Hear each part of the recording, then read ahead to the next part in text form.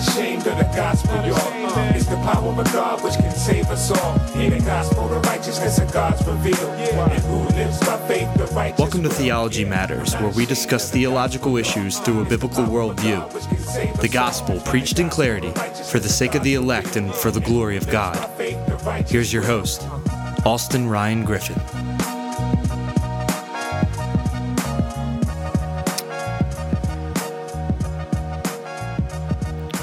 Acts 15, verses 1 and 2. Some men came down from Judea and began teaching the brethren, unless you are circumcised according to the custom of Moses, you cannot be saved. And when Paul and Barnabas had great dissension and debate with them, the brethren determined that Paul and Barnabas and some others of them should go down to Jerusalem to the apostles and the elders concerning this issue. What's up, everybody? Welcome to Theology Matters. Theology Matters. It's very important. All theology shall lead to doxology, and we are going to get into this right here. Some stuff on the Council of Jerusalem. That is in your Bible. We're going to jump into this. So this is a very important topic. God, through the Holy Spirit, has preserved this account for us to learn and glean from, and that's what I plan on just breaking down. I'm trying to make my podcast shorter, under 30 minutes, and so that way it's more convenient for you. I'm well aware that most people probably wouldn't want to listen to me for more than an hour. So, very important, Acts. I read to you Acts chapter 15, verses 1 and 2. They went up, that's the Council of Jerusalem. They went up to consult about this specific issue. This is the Council of Jerusalem to decide on if it's necessary for circumcision for Gentile converts. And they put it in their words. It was simply, you cannot be saved. And so this is a salvation issue. This is very important. And so we're going to jump into this. I'm going to start off verse 3. Therefore, being sent on their way by the church, they were passing through both, and I may not pronounce these the best way, but Phoenicia and Samaria, describing in detail the conversion of the Gentiles, and were bringing great joy to all the brethren. When they had arrived at Jerusalem, they were received by the church and the apostles and the elders, and reported all that God had done. But some, and I want you to catch this, but some of the sect of the Pharisees who had believed stood up, saying, it is necessary to circumcise them and to direct them to observe the law of Moses. Talking about Gentiles. That should shock you that they're saying this. Verse 6, then the apostles and the elders came together and took to look into this matter. After there had been much debate, Peter stood up and said to them, brethren, we know that in the early days God made a choice among you, that by the mouth of Gentiles would hear the word of the gospel and believe. And God, who knows the hearts, testified to giving them the Holy Spirit. We know that means being regenerated, just as he also did to us, and he made no distinction between us and them, cleansing their hearts by faith. Now therefore, why do you put God to the test by placing upon the neck of the disciples a yoke neither our fathers nor we have been able to bear? But we believe that we are saved through the grace of our Lord Jesus, in the same way also they are, or in the same way as they are also. This is very important. This is very important. At your point in time when you hear some Christianese and some reading of the text, but inside of it, there's injected traditions and false teachings of man. At this point, theology matters. They came to look into this matter. Why? Because this is a theological matter. So it's not just me or my great ideas thinking that theology matters. No, in fact, they thought it mattered in the first, one of the first church councils. They looked into this matter. Why? Because theology matters. Theology matters. It's very important that we should look into this issue. And so let's do a little work. Here are these people, these men, this sect of Pharisees coming along preaching something, and they're preaching circumcision as their, a tradition of circumcision to be saved, or it's a necessity to be saved. They'll hide behind little nuances, whatever. They were, through their human tradition, adding to the gospel. They were adding to the gospel. And that, what were they adding? Obedience to the law. And anytime I say adding to the gospel, you ought to beware. You ought to beware. These men, now I think it's important. Let's point out who these men are. Who are these men? Well, we know them as a sect of Pharisees. I believe later on they were called the Judaizers. Who are these men that were integrating man's philosophy, teachings, and traditions inside the gospel, the teaching of the gospel? And another question, was this going on at Jesus' time? And I'm going to clarify, yes, it was going on in Jesus' time, and I'll show you. And I would argue also that the description that Paul gave in Galatians 2:4, chapter 2, verse 4, is about these men. And he said, "Yet because of the false brethren secretly brought in, who slipped in to spy out our freedom that we have in Christ Jesus, so that they may bring us into slavery." Paul dealt with circumcision. He said, if you accept circumcision, Christ is to no effect of you. I challenge you and encourage you, go read Galatians. But I want to hone in here on verse 1. Some men came down from Judah and began teaching the brethren, unless you are circumcised according to the custom, you cannot be saved. And then later on, you see that at verse 5, but some of the sect of Pharisees who had believed stood up. So these are believing sect of Pharisees. Now they say it's necessary to circumcise them to direct them to observe the law of Moses. So this is, we all know, one of Paul's greatest fears was a divided church, a Jewish church divided from a Gentile church. That was one of his greatest fears, and he fought against that, I think, the best way. But who are these men? I think they're the Judaizers. Matthew 15, you see that this is going on in Jesus' time. Matthew 15, verses 1 through 6, Jesus did deal with this. And it says, "Then some Pharisees and the scribes came to Jesus from Jerusalem and said, 'Why do your disciples break the traditions?'" I want you to catch that. You'll hear these words. Traditions. "Break the tradition of the elders, for they do not wash their hands when they eat bread." So that was going against their traditional interpretation. And I would say the Pharisees didn't know a whole bunch of head knowledge in Bible, and therefore they had no heart knowledge. No, they had knowledge, they had some light, but the reality of it is they had a false knowledge. They had a false light. They weren't actually super cold, dead, dry, and biblical. They were actually dead, dry, and unbiblical. Contrary to popular belief, they were unbiblical. They would add humanistic teachings and traditions to God's teaching. And that is a big problem. And so the moment the disciples did not wash, Jesus' disciples didn't wash their hands, they got all over them. And he answered, and so there's an authority problem here, because their traditions were exalted as, their oral traditions and teachings were exalted as authority, and they weren't. And look what Jesus said. "And he answered and said to them, 'Why do you yourselves transgress the commandment of God for the sake of your tradition?'" Wow. It's in verse 3. Verse 4. "For God said, 'Honor your father and mother. He who speaks evil of your father and mother is to be put to death.' Right? But you say, whoever says to his father and mother, 'Whatever I have that would help you has been given to God.'" So this idea, there was a commandment, honor your mother and father. We know that means just more than respect them. That is to take care of them. But the Korban rule, and I won't get into that, was, if you give it to God, then you don't have to take care of your mother and father.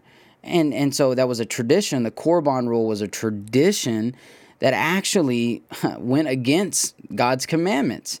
And in verse 6, he is not to honor his father or his mother, and by this you invalidate the word of God for the sake of your tradition, you hypocrites. Rightly did Isaiah prophesy, and he goes on to prophesy, you honor me with your lips, your hearts are far from me. So you're starting to see that the Pharisees had humanistic, man-made commandments and traditions that when pushed, they would transgress the traditions of God. Essentially, it was adding false teaching to the biblical teaching. These are false teachers, false teachings that are man-made. They're man-centered. And they would weigh burdens and weigh down the conscious of people from what? And I'm going to jump in the future. What man-made teachings do, what they do is they burden, they find false, unbiblical standards. They exalt these standards, and what that standard ends up, these false standards ends up doing is it burdens the conscience of men. It weighs them down from the simple faith and obedience to Christ that is motivated by love through the regenerating work of the Spirit. Matthew 23:4, they tie up heavy burdens and lay them on men's shoulders. They do not themselves, are unwilling to move them for so much as a finger. So they have it's a double standard. It's the way they live and what they preach.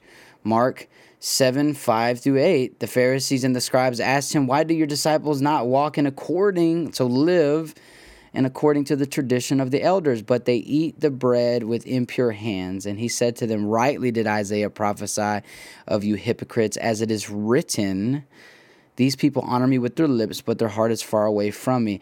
But in vain they do worship me, teaching the doctrines and precepts of man, neglecting the commandment of God. You hold to the tradition of man. Wow. To the teachings and doctrines of man. And the traditions of man, you see. So I believe, honestly, these are the wolves that Jesus warned us about in Matthew 7. So we're doing some work. We're finding out who these men are. I think there's a connection in Jesus' ministry to now. We were warned about these false teachers. I think these are the wolves in Matthew 7. He said, beware of false prophets, those who speak for God. Beware of false prophets who come to you in sheep's clothing, but inwardly ravenous wolves. So in sheep's clothing, they're brothers. They look just like us. They're false brothers. And they're teaching prophetically. They're teaching. They're false prophets. They teach falsehood. And I believe those are the wolves that Jesus warned us about. And we're seeing this happen. And this is why the council is being gathered, because they're integrating these false teachings. The first false teachings was Gnosticism, which is a really jacked up, beyond any way I can express, is one of the biggest threats. I still to this day think Gnosticism is one big threat because it's the New Age, but also these Judaizers. So the early church faced the Gnostics and the Judaizers, and these were the Judaizers. And so this is who Paul warned about in Acts 15, or in Acts 20 rather. This is a really good chapter, but Acts 20:29. Acts chapter 20, verse 29, and just listen up. I know that after my departure, savage wolves will come in among you, not sparing the flock. So these are brothers who sneak in. They look like your brother, but they're false teachers. And from among your own selves, he's speaking to the elders in Ephesus here. I did some work on Facebook. You can go look at it. He's speaking to the elders of Ephesus. From among your own selves. Wow. Speaking perverse things to draw away disciples after them. Therefore, be on alert, remembering that night and day, for a period of 3 years, I did not cease to admonish you with each one of tears. So he was hurt. But was he warning them rightly? I believe so, absolutely. So getting some work on these false teachers that are bringing in man's traditions and teachings. And Jesus, we see, actually warned us about this, false Christ, false brethren.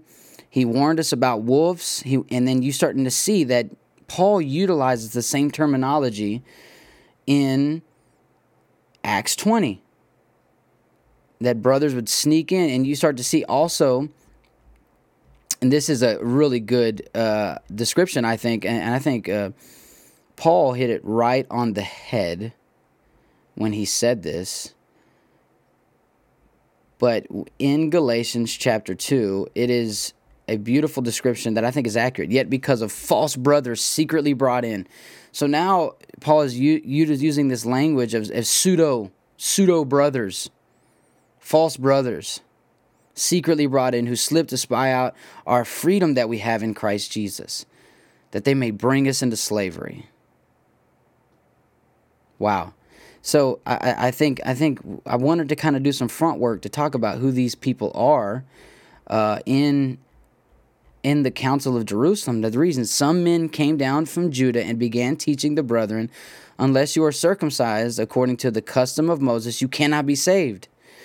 And let me give you some counterculture stuff. I'm actually going to make this podcast two parts, because there's so much in this that I don't think I can get it all in one. So this is one of the first church councils. That is, the apostles came together, the heads of the church came in to look at this specific issue. So obviously theology mattered enough to them to look into this. Nowadays in the seeker-friendly church, they're just doctrine's not even a big deal. Together for the gospel, they're a joke now. It is, look at the difference in our Western evangelical culture as Christians compared to what the Bible taught. There's a vast chasm. There's a vast difference. Theology matters. Theology matters. And this is very important. Would you even be able to recognize if somebody was doing what was happening in Acts 15? And here's what I believe makes Paul countercultural. It says, and when Paul and Barnabas had great dissension and debate with them, the brethren. So great dissension and you can translate that no little strife. So it was a big deal. It was a huge controversy. It was a huge, no little strife and debate. So Paul debated. This frustrated Paul, this angered Paul, probably with a righteous zeal. Paul used this very colorful language in Galatians. But now we've been taught to this sissified, false humility and love that you don't want to offend nobody. But Paul takes a different stance than popular Western evangelical, the popular seeker-friendly, doctrine don't matter, don't hurt nobody's feelings. No, Paul had great dissension and debate with them. And I wonder what people would say to Paul. Paul, don't be too dogmatic. Paul, don't talk like that. It's not about theology, Paul. I don't need theology. I just need Jesus. While making a theological statement. You got to wake up, people. You don't have to be smart to understand this. The brethren determined that Paul and Barnabas and some others should go up to Jerusalem to the apostles concerning this issue. Very important. So they thought it was important enough to get together on this issue. And they came to the conclusion, and I don't want to jump too far ahead of myself, but they have come to their conclusion. And then so now, what is the big deal? We're going to talk about, next podcast, we're going to talk about circumcision. We're going to talk about, adding to the gospel, but I do want to make some clarifications. And I'll start. It says so basically this is after Peter kind of told them off. And I love what Peter said. It's very encouraging. He says, he confronted them. It says, now, therefore, here's what they're doing when they preach stuff like that. Put God to the test. Preaching false doctrine. Putting God to the test by placing upon the neck of the disciples a yoke neither which our fathers nor we are able to bear. But we believe that we are saved through grace of our Lord Jesus in the same way they are also. There's no distinction there. And then in verse 13, after they stopped speaking, then James answered, "Brethren, listen to me. Simon has related how God first concerning himself about taking from among the Gentiles a people of his name with the words of the prophets agree." So what did they do? What did they do just right there? Verse 15, verse 14, 15. Simon has related how God first concerned himself about taking from among the Gentiles a people for his name. Verse 15, with this, the words of the prophets agree. So what they say, they tied it biblically. That's not what the Bible teaches. But look what they did. They related it back to the prophets. So they did have a Bible that they were functioning and they looked at as the authority, contrary to what Andy Stanley believes. They did have the Bible. They were not trying to unhinge the Old Testament. Look what's going on. They said, what you're teaching and what the apostles, what the prophets taught, wrong. What Peter is teaching and what the prophets teach, right. Just as it is written, after these things I will return and I will rebuild the tabernacle of David, which is fallen. I will rebuild its ruins and I will restore it, so that the rest of mankind may seek the Lord and all the Gentiles who are called by my name, says the Lord, who makes the things known from long ago. Therefore, it is my judgment. So what did he do? He based a judgment off the consistent scripture. We need to take a note. We need to study this Council of Jerusalem. He says, therefore, I love how he bases his judgment based off with the consistency of what God's word teaches. Look what James is doing. I love that.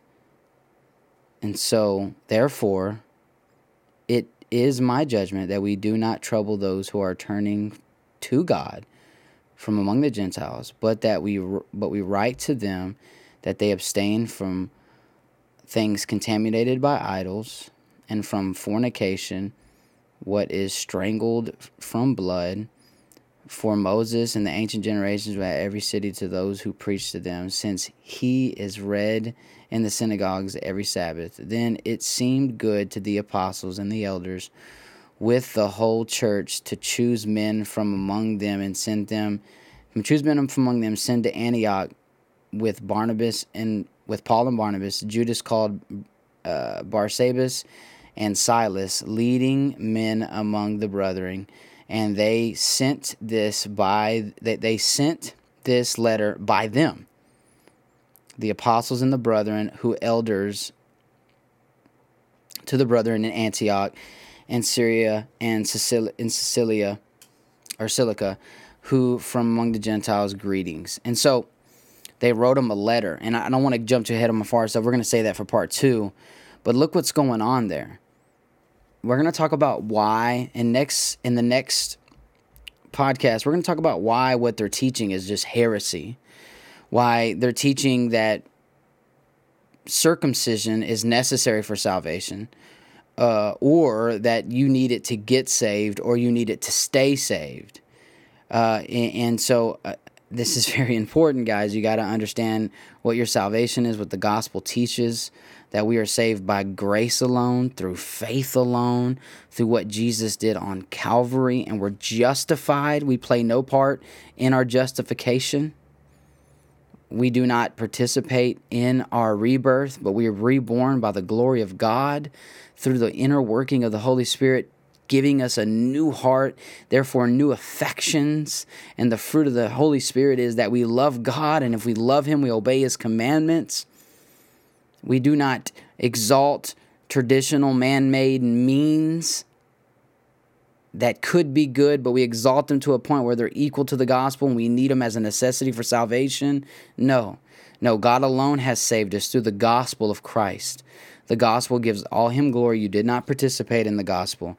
The gospel changes me and you, saves me and you by what Christ did, and we are kept and sustained by Christ alone.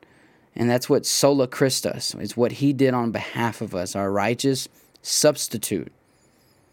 And what did he do? He fulfilled the law of God perfectly and righteously. He took on your sins, and he paid the debt you owe, and he absorbed the wrath that was justly owed to you. You do deserve to be killed. You do deserve to have wrath of God poured out on you, but Christ was a propitiation. He appeased the righteous wrath of God, that penal, legal law that we broke and that we deserve wrath because he absorbed that.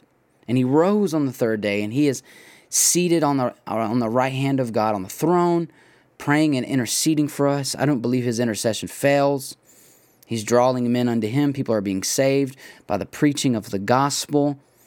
And so I think we should look into this. I want to encourage all my brothers and sisters that listen to this. I want to thank you for sticking with me during the birth of this new podcast. I'm getting married. I've recently found out that my wife is pregnant. Heather is pregnant, and I'm hoping it's a boy. So, while I'm going on this new season of my life, I just want to thank all y'all for supporting me.